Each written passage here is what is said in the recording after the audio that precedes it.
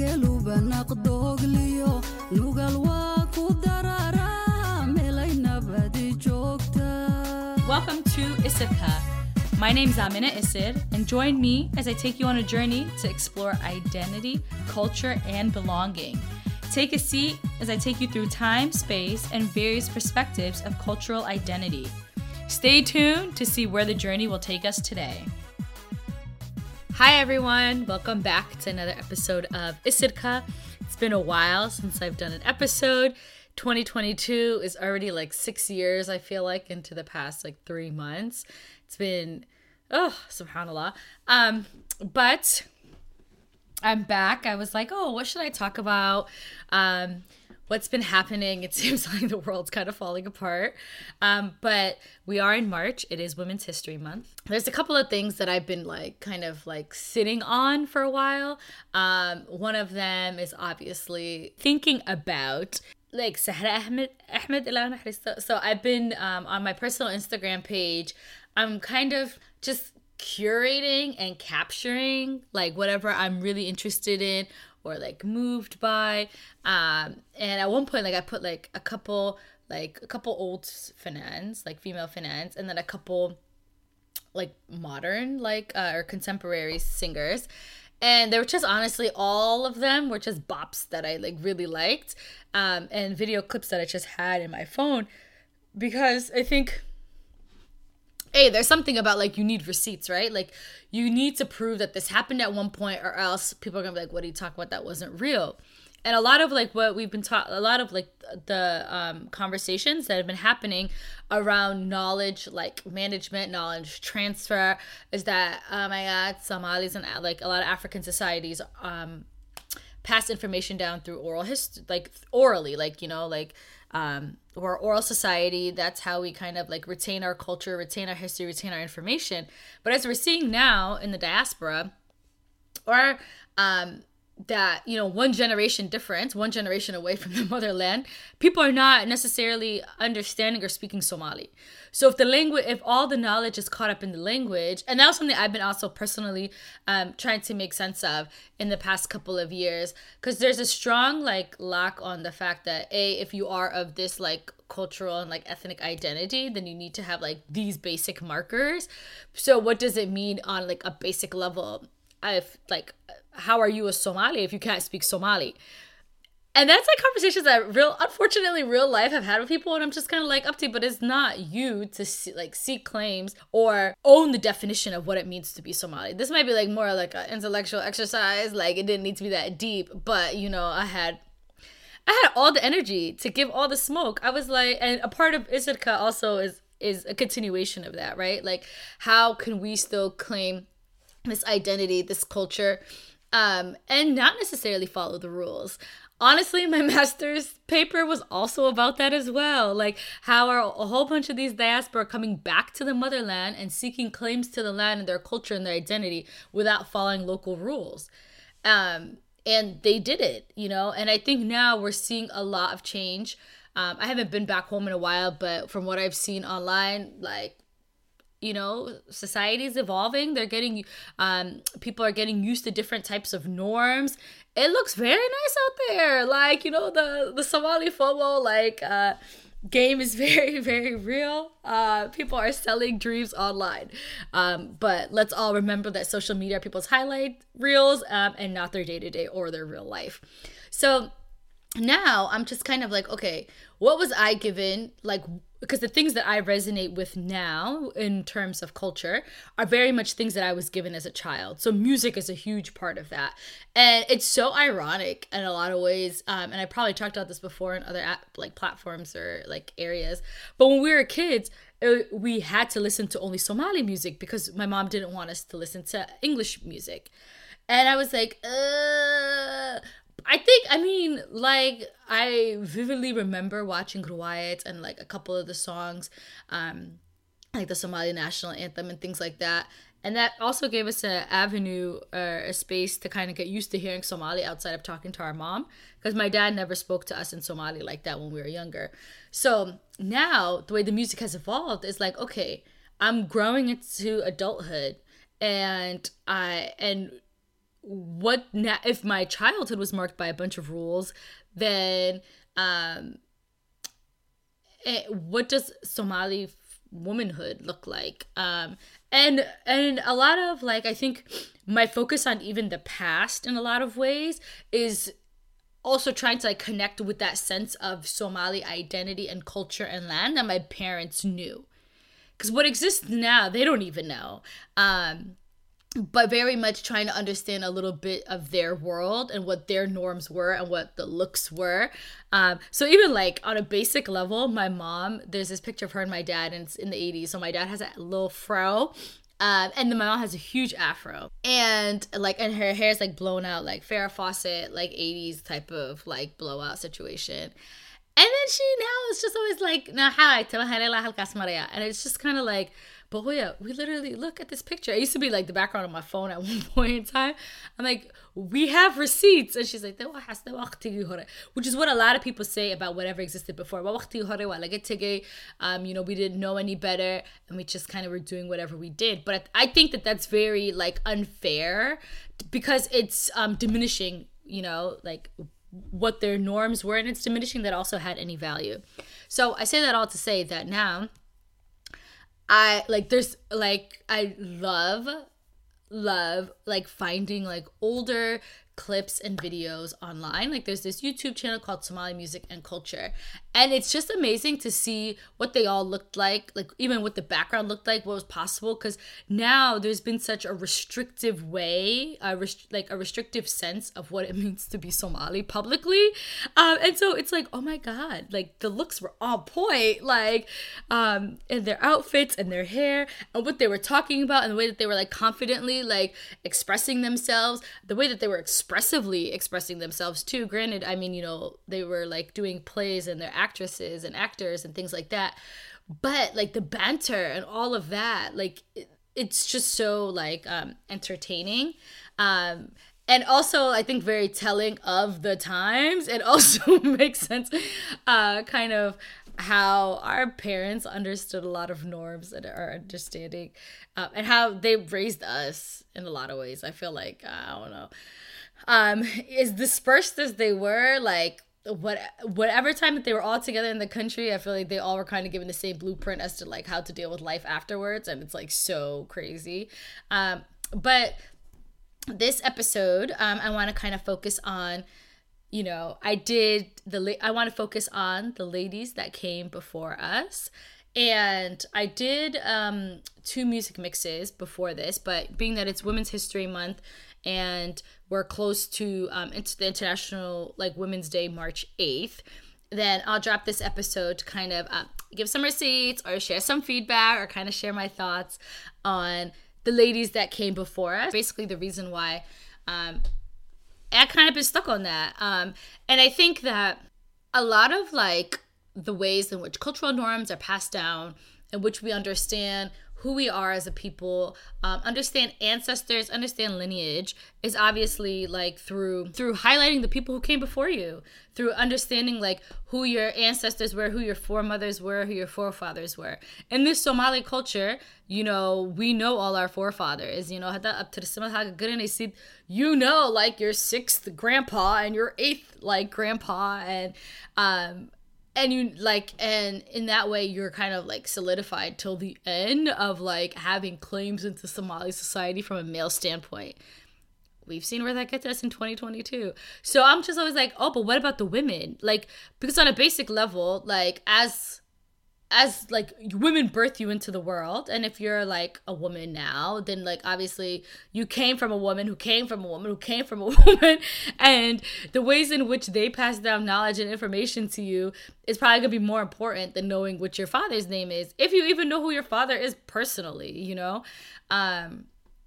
And I think like, and also like cutting off the umbilical cord of information, connection, and wisdom is also like severely like kind of damaging in that way. And but part of our cultural, like a part of our cultural norms in the sense of being in the diaspora, like a lot of, if you're lucky to grow up with your grandmother, then this doesn't apply to you. But there are people that might not know their grandmothers, that might not know their aunties, that might not know you know, their extended family on their mother's side, or their father's side, you know, were so dispersed that might not have access to these people that we like innately like, and that we like came from so like intimately, you know. For me personally, like my entire family like lives outside of the United States, so we're the only ones living in this huge big island of America. So that's why when I wrote that piece, like how far would you travel for love, it was talking about like my family's all over the world, and so we've always had to travel all over the world to see them, to connect with them, to build relationships with them. And then my dad always thought that that was enough, we didn't need to go to Somalia.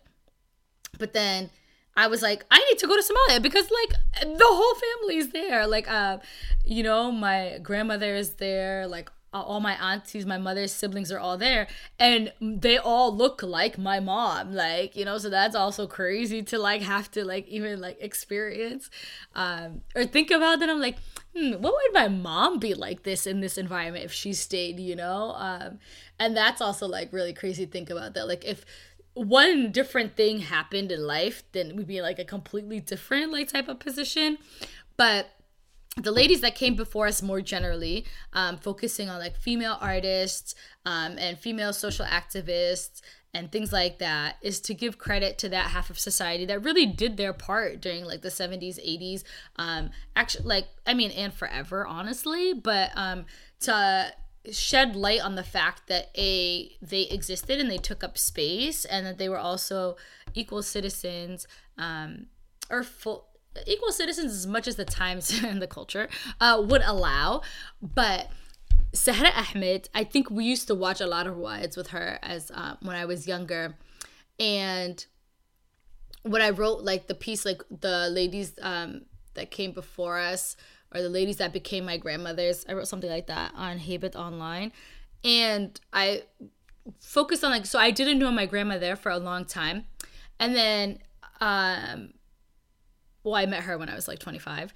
And then, but Sahra Ahmed, I was like, she was kind of like Amin Abdullahi, like for all intents and purposes. Like, you know, all these like older women that we saw in the riots, kind of like were, the way they talked and expressed themselves and information that they shared, was kind of a way to like offer that cultural knowledge, or that like inherent also like auntie wisdom or like grandma wisdom that like would have come from my grandmother, in a way that I think I also like, it's palatable because it's not unsolicited advice too, you know. So it's like, okay, I have time and energy to be open to like seeing what this is. But I'm sure if it was another type of situation where like somebody was in my face trying to tell me something, be like, okay, hey, and then you just go about your life. But, you know, her songs, I'd say Sahra Ahmed, more so, I mean, for me personally, like it's the songs, but it's also kind of like the way she carries herself and how she kind of like operates, or did. And it's just like, it's just so like dope to see kind of like the wide, variety. Like sometimes it's a love song and she really is gonna bear out all her heart and her emotions. Then the next song will be like a diss track, and then the next song might be like some type of like advice or like, you know, type of song. And it's not like she's stuck in one specific like subject or like one kind of lane. She's not just like, oh, the girl just sings the love songs, you know? So that I think is definitely different. And she also like has such a like expansive like discography, like when it comes to like songs and like riwayats that she was involved in. Like there's just so much like accessibility to like the work that she did. And she constantly did, like she was constantly like producing work. So it's easy to kind of go out there and find like what she did. And then past that also, I don't know if I did an episode about her already, but also her looks. Like I probably wrote this, but she always wore a crown, like a gold crown on her head. Always like, and then like the gold drip was serious. She always like had like jewelry, like a gold necklace, bracelets, rings.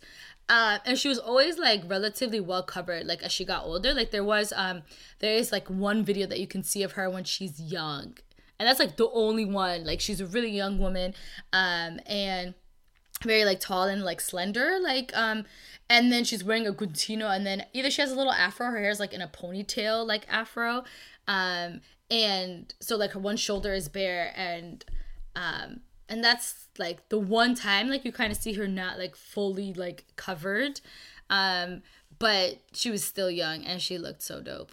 But I mean, even like as she's older and the outfits that she's wearing, she's always still like, she'll wear like a dashiki, but it's like a long dashiki dress, so like really with a storontai, but it still is very like dope looking. So I don't have any other words to describe her fashion other than it's dope looking. I can't believe I spent 16 minutes just rambling about this. So yeah, so I think that also kind of like building off on that though, it's the unapologeticness is one thing. Like there's this one video that is like this song where it's like like basically like don't diss me before you gave me a chance, and she gave him the side eye so strongly, and then came back and was like, listen, are you selling me dreams? Like, is this a love thing that you're trying to sell me on? Is it like going like change the universe and like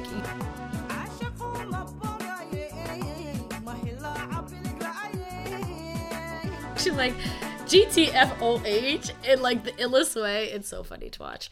But I think there's something to be said about you need cultural markers. You need like people to kind of look to. They say that they're cultural custodians, and in a way that works for you, because we like Rakatambe is about like these new age farahs and waxay noo hayaan, to also add to like the fact that as we move like, you know, more into modernity and globalization and this crazy world where we are all connected, in 5 minutes I can call people who live in 3 different continents, but also kind of like, then what are the new norms that we're adapting into our society? Because I think we are very much like, we always try to say, oh, you know, culture kind of like adapts to the times and the norms, and it definitely has a time and a place. As that continues to change, like I think the problematic aspect of where we are now as Somali people is that we've accepted such restrictive culture in the name of, I don't know, culture, in the name of culture, where it's not really culture, it's social control. And we've also then adapted religion into the social control as well. But culture and religion are separate. And so with the ladies that came before us, it's just a way to kind of add, like, not even kind of add, but kind of tear apart a little bit of the restrictiveness that we've become so wedded to say, hey, we used to be like this. And that is okay. We don't need to like hide it. Like, it's kind of like the elephant in the room. Had that, like, if you try to just ignore something, then it's gonna grow bigger and overpower you, right? So if we say, okay, this is okay, and also music is okay, like this expressive nature, whether that's through art, whether that's through music, whether that's through fashion, whether that's through like actually physically being able to express yourself. I think we've seen as Somalis kind of what happens when you deny people that ability to, that God-given ability to express themselves. And we are still continuing to do that though. And I think for me, kind of focusing on or looking upon the ladies that came before us is a way of saying, hey, we used to exist and we did have a social platform. And if we had that during that time, then there's no way we shouldn't have that during now. But also paying homage to them, to their legacies. It's very, you know, a lot of artists in a Somali context don't get paid a lot for their work. And even socially, they might eventually kind of, you know, like bow out of the arts. And then, you know, and it's, I don't understand why it's become such a big, like, public fanfare. Oh, funky wa katege. All right, like, if you divorce somebody you were married to for 20 years, you spent 20 years with that person. There still is, like, some value that you've gained in that experience. Like, we don't need this, like, public wedding of, like, oh, like, they still, like, if we look at their music and their artistry and their contribution as something valuable to society and appreciate that while they're doing it, then maybe we will kind of also change public perception when it comes to the arts. I didn't really expect to come on here and to start preaching lakin. So it's March, Women's History Month. Today, this episode is will come out International Women's Day, and I would like it to really honor the ladies that came before us. And so you can follow all the music that I'm enjoying right now at the moment at Isid Music on Instagram. You can follow the podcast _Isidka on Instagram. Let me know, kind of what you'd like to see in the next couple of months, kind of what you're really interested in. I will come back with some information about Raqqa Dambe. I also, Warston Shida dropped her first full-length poetry book in March of 2022. So this episode actually was going to be originally about Warston Shida, but I'll come back and do another episode after I read her poetry book. But I'm back. I'm here. So I hope you enjoyed this episode, and inshallah, stay tuned for more.